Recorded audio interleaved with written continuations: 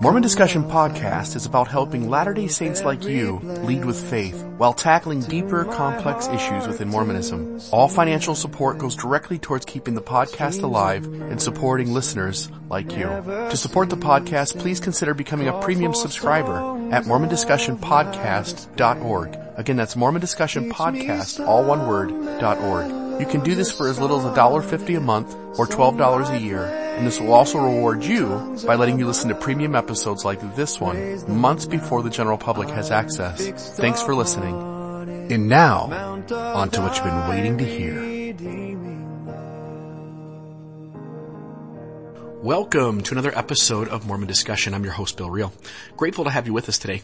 I want to make a mention to the premium listeners. You should have gotten a message through email that says that essentially being a premium listener now allows you to receive a personal individual URL that you can put into the podcast apps and have access to the premium episodes directly from them.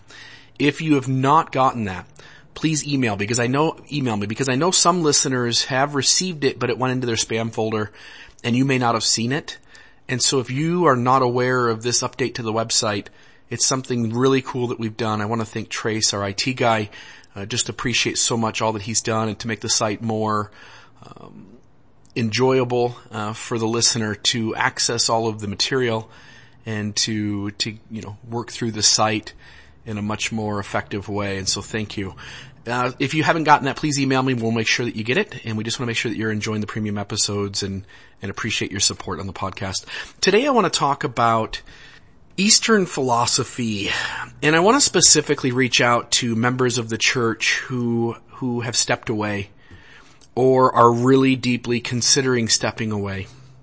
And I want to start off by just saying that I completely validate all of the emotion that you are feeling at the moment and have felt maybe for weeks or months or even years. And I just want to say that I totally get that. And I hope by listening to this podcast, you recognize that I validate that and that I get it. That you may be angry. I know that there's many days that I am. You feel a lot of tension. You feel like you're sitting on this fence and don't know which way to go. And maybe one decision makes more logical sense, but the other one carries more emotional value to it. Maybe there's a struggle in terms of if you stepped away that it would hurt family ties or connection to community. I'm well aware of the struggle we have in our minds as we think about the whole, the whole of what is going on in terms of our relationship with the church. But I don't in any way want to devalue that. And I also want to make it absolutely crystal clear that the harm the church does to some of its members is so significant that the only way to be healthy and to have a productive life is to step away. And I grant that and encourage those members who the church is toxic for to feel that room to do that.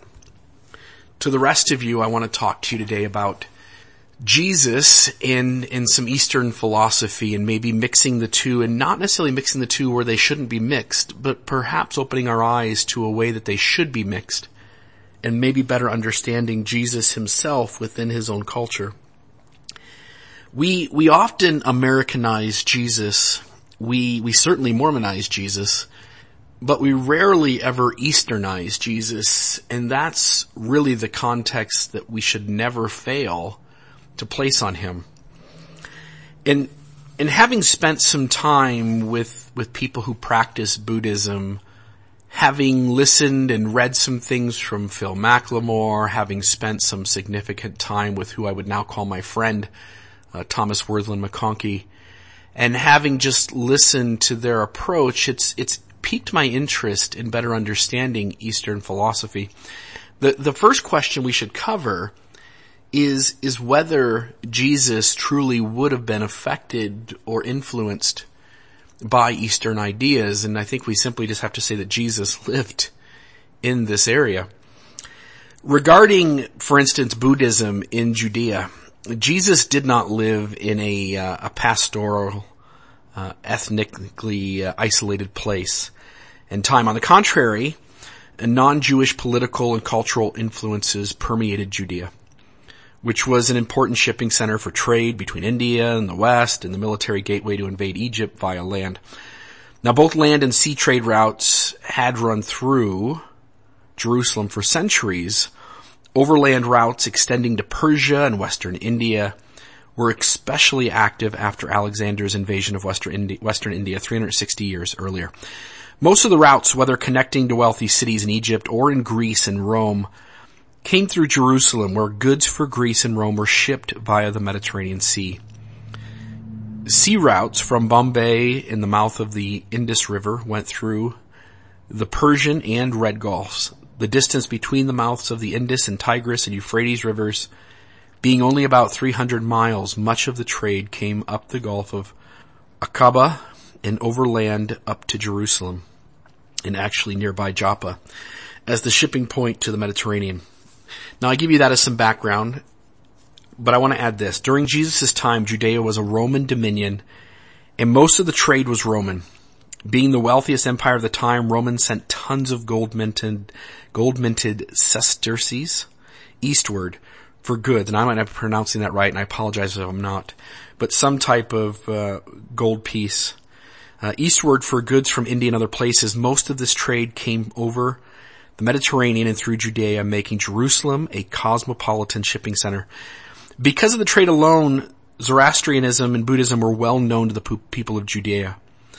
News from other lands was naturally of great interest. Most traders provided detailed accounts of the events of cities and states along their routes, often in the form of eloquent verse.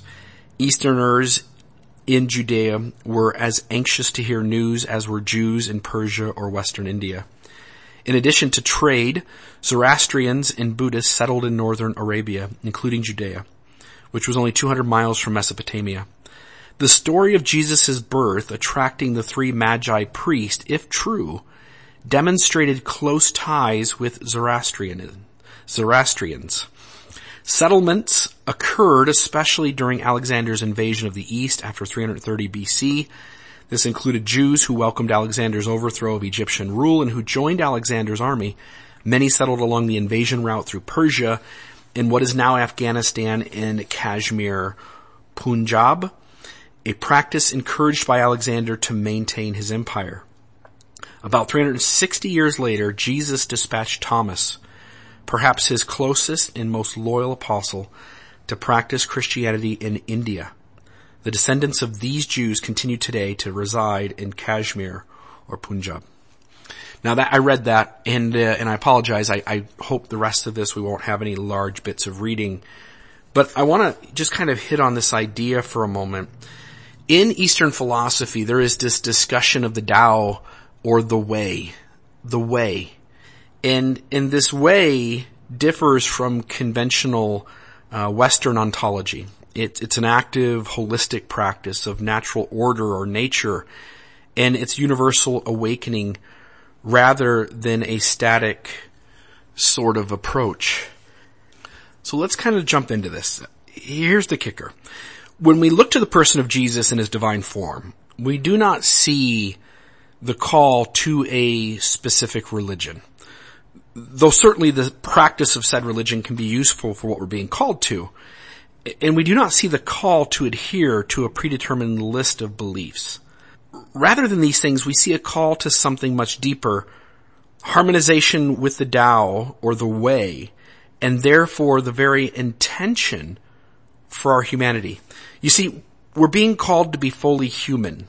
Nothing more, nothing less. The language of sin, then, isn't simply about breaking a predetermined set of moral rules, which we set all the time through Mormonism.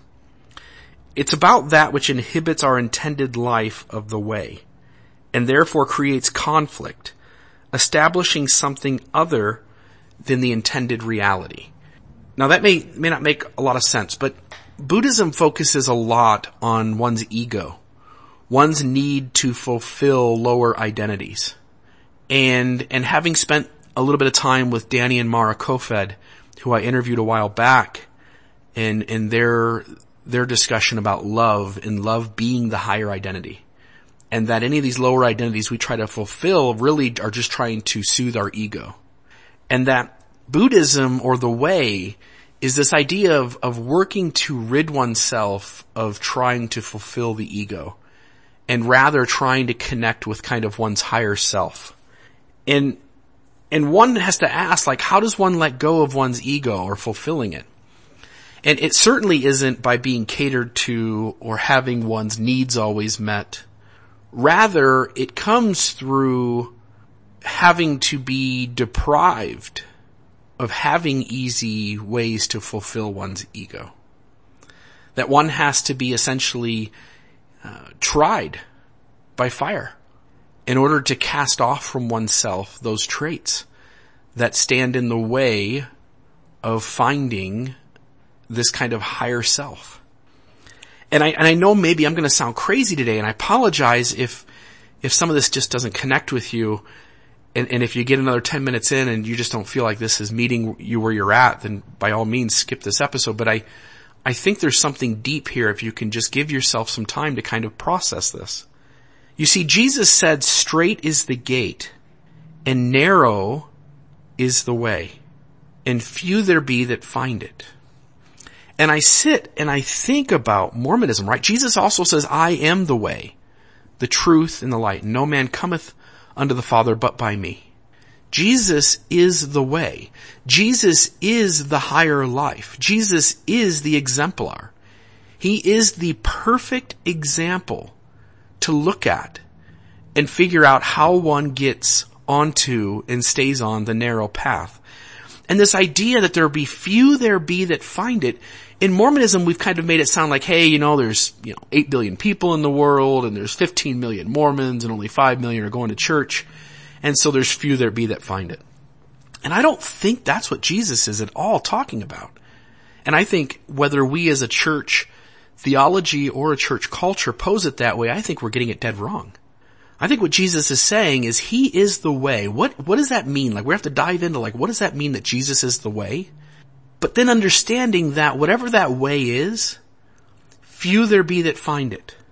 Straight is the gate and narrow is the way. And I also want to talk about, as we get into this, how the church actually helps those few that find the way. Jesus said other things too that tie into this, very deep ideas. One of the things Jesus taught was that you must lose yourself to find yourself. You must lose yourself to find yourself. He also said that the first shall be last and the last shall be first. And I think about some of these thoughts within faith transitions. And let's just step back for a moment from Mormonism. Let's go back to kind of faith development. There's this idea that most of us, end up in this black and white extrinsic authority view. And that's really where the majority of people are. Very few people move beyond that stage to a place where they locate their authority within themselves and see the world in contraries and paradoxes. Very few people find that. Now, straight is the gate and narrow is the way. When I think of a narrow path, it's a path that forces you to no longer be able to travel with everyone else around you. Rather, you must travel it somewhat alone, or at least more spread out. At least not being able to bunch up together, because the path is narrow. It doesn't allow you to do that. And straight is the gate to this path. Like the gate itself is narrow. And again, we like to talk about this being baptism. But what is baptism? It is a commitment to God in a certain moment to strive and live one's life differently. Straight is the gate and narrow is the way. When I think of the idea of you must lose yourself to find yourself, like that to me is letting go of ego. Like you have to be diminished. You have to be challenged. You have to be persecuted. You have to be marginalized. You have to lose yourself so that you can find yourself. I think the same idea comes in when I say that the first shall be last and the last shall be first. For those of you who are trying to live this stage 4, stage 5 Mormonism, you likely are feeling all of those things. You're being marginalized. You're being diminished. You're being ostracized. You're being harmed in some ways. You likely feel as though those around you place you last. Perhaps your spouse has pushed you away. Perhaps your parents don't want to talk to you. You must lose yourself to find yourself. And so one has to wonder if staying in the church is actually how you work through that journey of discovering the way. The rules of Christianity, or the rules of Mormonism for that matter, and all the do's and don'ts that it's turned into, are at best a derivative and a shadow of the way, where Christianity is too often reduced to a moral or ethical code to live by. You see, rather than this kind of Mormonism or this kind of Christianity, the real way that Jesus is talking about, or real true Mormonism or true Christianity, is that the rules are stripped away and the spotlight is put on the transformation God works within us, to recreate us to our true state as part of the way, His intended order for the universe and for us as His creation. Our role is to simply open our lives to that transformation and to walk the way. Christ is both God and the way is the gateway. He even says as much. He says, I am the way. And to us being a new creation shaped towards that intended reality, the reality that underpins the universe, Jesus. The idea of the way within Buddhism has this meaning to awaken, to be enlightened, to comprehend, and to all those who have entered stage 4 of faith development in terms of using Fowler kind of as a framework, your eyes are opened. You've been enlightened. You now comprehend information in a much truer way. Your eyes are opened. Straight is the gate, narrow is the path, and few there be that find it. The Buddha offered metaphysical knowledge into the nature of reality as well as a moral way of life. The middle way, there's a lot of discussion in Buddhism of this middle way, is an important idea in Buddhist thought and practice. To seek moderation and to avoid extremes of self-indulgent and self-mortification. Think about some of these ideas that you need resistance to grow. And the church provides that. Man, does it provide it. Once your eyes are opened and you are one of the few that have found the way, the church pushes you. The church pushes you away. The church minimizes you, diminishes you, marginalizes you, ostracizes you. In some ways, it deeply hurts you. When your eyes were not opened, everything was beautiful. It had its place. Everything fit together wonderfully, and you were a solid centerpiece of that community. But now you're one of the few who have found it. You see that perhaps the church is true in that it is Jesus' prescribed entity in order to persecute and marginalize you who are on the narrow path. Do you see that? That even in the church's flawed state, even in what we now perceive as like, man, the church does some real serious harm to people, it can still be true even in the midst of that. That in some ways it is helping us discover the way only by being flawed. That if it wasn't flawed, if it was perfect and beautiful and everything fit and there weren't any paradoxes, then we would just go along smooth and not really have this testing ground, this place to kind of work out our own salvation, work out our own salvation. In other words, for the church to do its job to the few that find the way, it has to be in some ways an utter failure. And by the church being this flawed, it actually helps those who are prepared to find the way, to become one of the few. It actually provides a great great set of grounds, a great atmosphere and environment for one to be encouraged and nudged along to open one's eyes. Now sure, most people don't do it, but Christ tells us that most won't. He says, look, straight is the gate and narrow is the way and few there be that find it. He's already telling us up front that most people are going to stay back in that black and white extrinsic authority perspective. But the church is here to challenge us to the point where we are being encouraged and nudged to open our eyes, to find one's inner authority. So when we look at the prophet Joseph Smith, one of the things that Joseph talked about, he said, by proving contraries, truth is made manifest. In other words, we need to have paradoxes and contradictions within our view. That's how we learn truth. History of the Church, this is book 6, I think, page 248. To study it out in our mind is often prerequisite to heavenly assistance. This idea of proving contraries, truth is made manifest. Certainly the church gives us plenty of contraries and contradictions and paradoxes and pieces of the puzzle that don't add up. And in some ways it's doing exactly its job, which is on an individual basis helping us to be better at discovering and finding and seeing truth for what it is. Let's go back to Jesus. Matthew 7.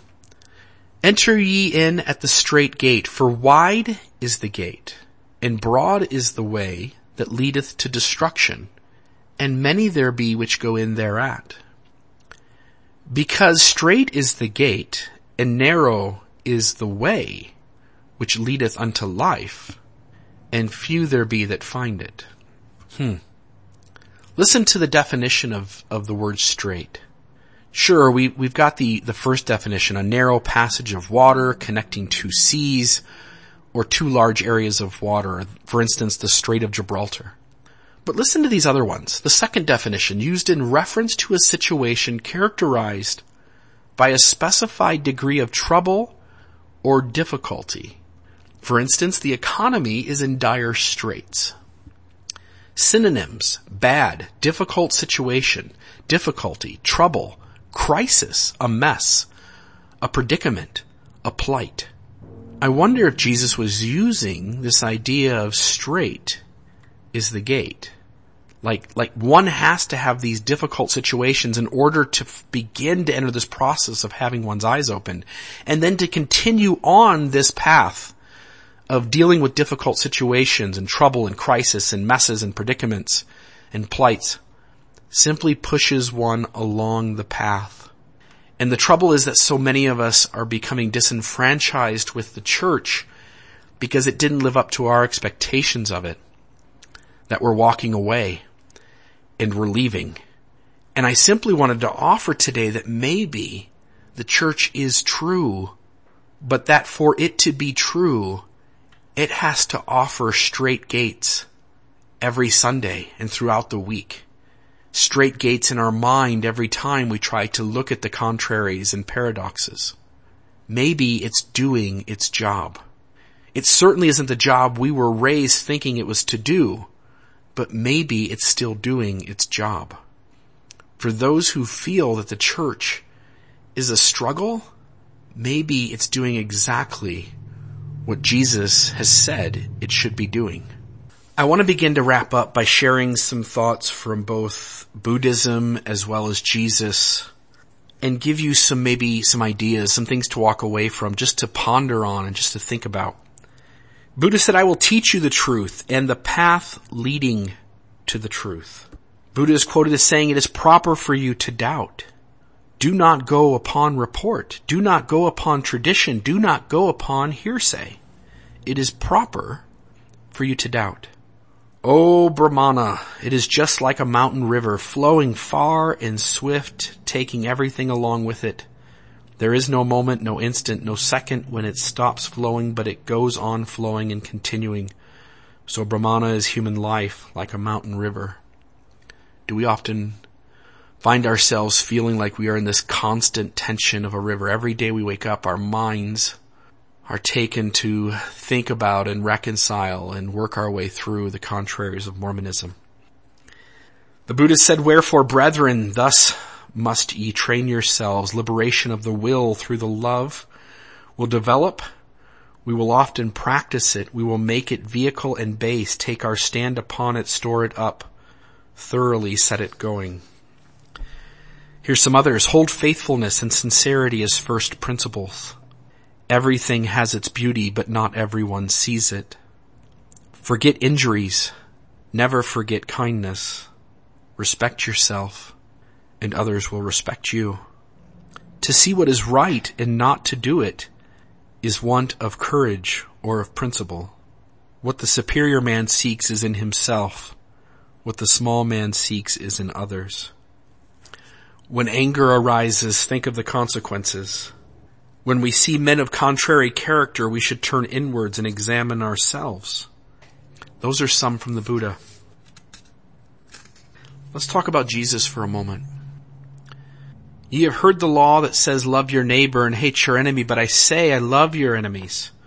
Pray for those who persecute you. In that way you will be acting as true children of your Father in heaven. For he gives his sunlight to both the evil and the good, and he sends rain upon the just and the unjust alike. If you love only those who love you, what reward is there for that? Even corrupt tax collectors do that much. If you are kind only to your friends, how are you different from anyone else? Don't worry about tomorrow, for tomorrow will bring its own worries. Today's trouble is enough for today. Do to others whatever you would have them to do to you. This is the essence of all that is taught in the law and the prophets. You know that the rulers in this world lord it over their people, and officials flaunt their authority over those under them. But among you it will be different. Whoever wants to be a leader among you must be your servant, and whoever wants to be first among you must be the slave of everyone else. For even the Son of Man came not to be served, but to serve others, and to give his life as a ransom for many. If any of you wants to be my follower, you must turn from your selfish ways, take up your cross, and follow me. If you try to hang on to your life, you will lose it. But if you will give up your life for my sake and for the sake of the good news, you will save it. And what do you benefit if you gain the whole world but lose your own soul? Is anything worth more than your soul? If anyone is ashamed of me and my message in these adulterous and sinful days, the Son of Man will be ashamed of that person when he returns to the glory of his Father with the holy angels. My kingdom is not an earthly kingdom. If it were, my followers would fight to keep me from being handed over to the Jewish leaders, but my kingdom is not of this world. And so I tell you, keep on asking, and you will receive what you ask for. Keep on seeking, and you will find. Keep on knocking, and the door will be opened to you. For everyone who asks receives, everyone who seeks finds, and everyone who knocks, the door will be opened. I want to wrap up for just a second talking about the Savior himself. Jesus claims to be the way. What is the way? Now, when I look at the life of the Savior, here's what he does. He puts himself in the tension. He puts himself into life and its situations. He puts himself into these situations where people abuse him, mock him, criticize him, marginalize him, persecute him. And he walks away and takes his breaks. But he does not step away. He stays on the path. He takes what is going on around him because it's pushing him. He's asking us to follow his example. And again, I am saying if the church is toxic, by all means, you should walk away. And you certainly don't need my permission, but you have it. But I am saying to those who simply are dealing with the tension, and the tension is not toxic, that perhaps you consider that the church is doing its job, and by stepping away from the church that you might, in fact, be stepping off the narrow path. That to be like Jesus is to live in the tension. Straight is the gate and narrow is the way, and few there be that find it. But for those who have found it, you must lose yourself to find yourself.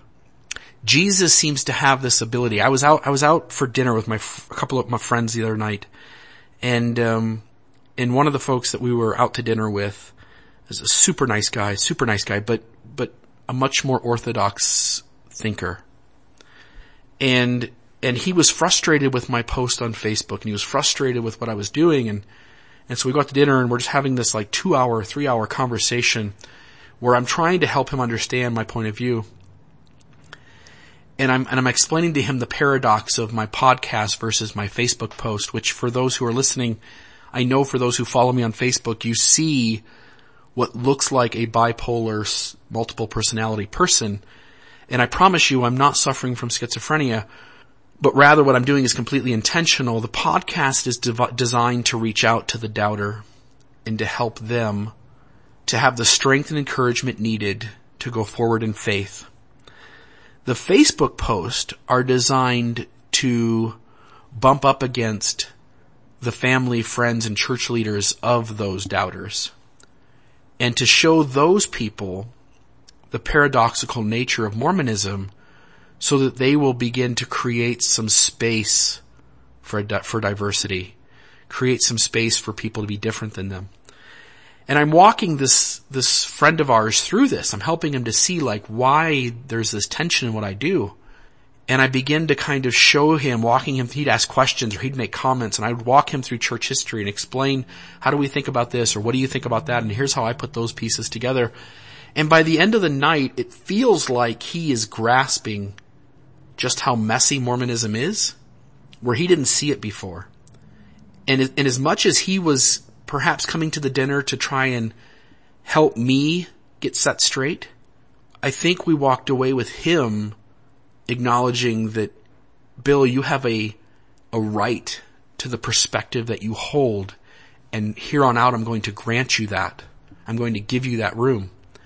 And when we got done, my friend that I'm out with, who sees the world much the same way that I do, says, Bill, you did that masterfully.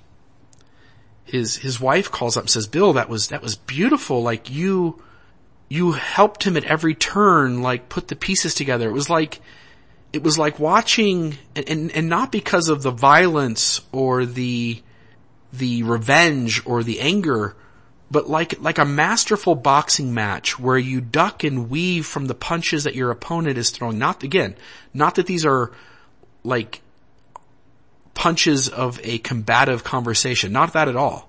Just when someone's offering their point of view and thinks they're right, and you duck and dodge those pieces of the argument, and then you come back around with your jab and you show them like how their pieces don't fit as well as they thought, and perhaps your pieces have more validation than they thought. And said you handled that so beautifully. And I was thinking about that last night as I was thinking about Buddhism and Eastern philosophy and Jesus as the way, that Jesus does this. Jesus ducks and dodges the criticisms that come, and then he walks these people right into their own ego. He walks these people right into their own paradoxes. He walks these people right into their own contraries in their own life. And what I'm suggesting is that each of us consider being and staying on the narrow path. It's my prayer that we'll find the way. And if we found the way already, that we stay in it. Heck yeah, there's tension. Heck yeah, there's hurt, and there's pain, and there's frustration, and there's anger, and there's sadness, and there's disappointment. But I think Jesus is teaching us that only by living in that are we able to put away our lesser identities and find our higher self. Straight is the gate and narrow is the path, and few there be that find it. May the Lord warm your shoulders. In the sacred name of Jesus Christ, amen.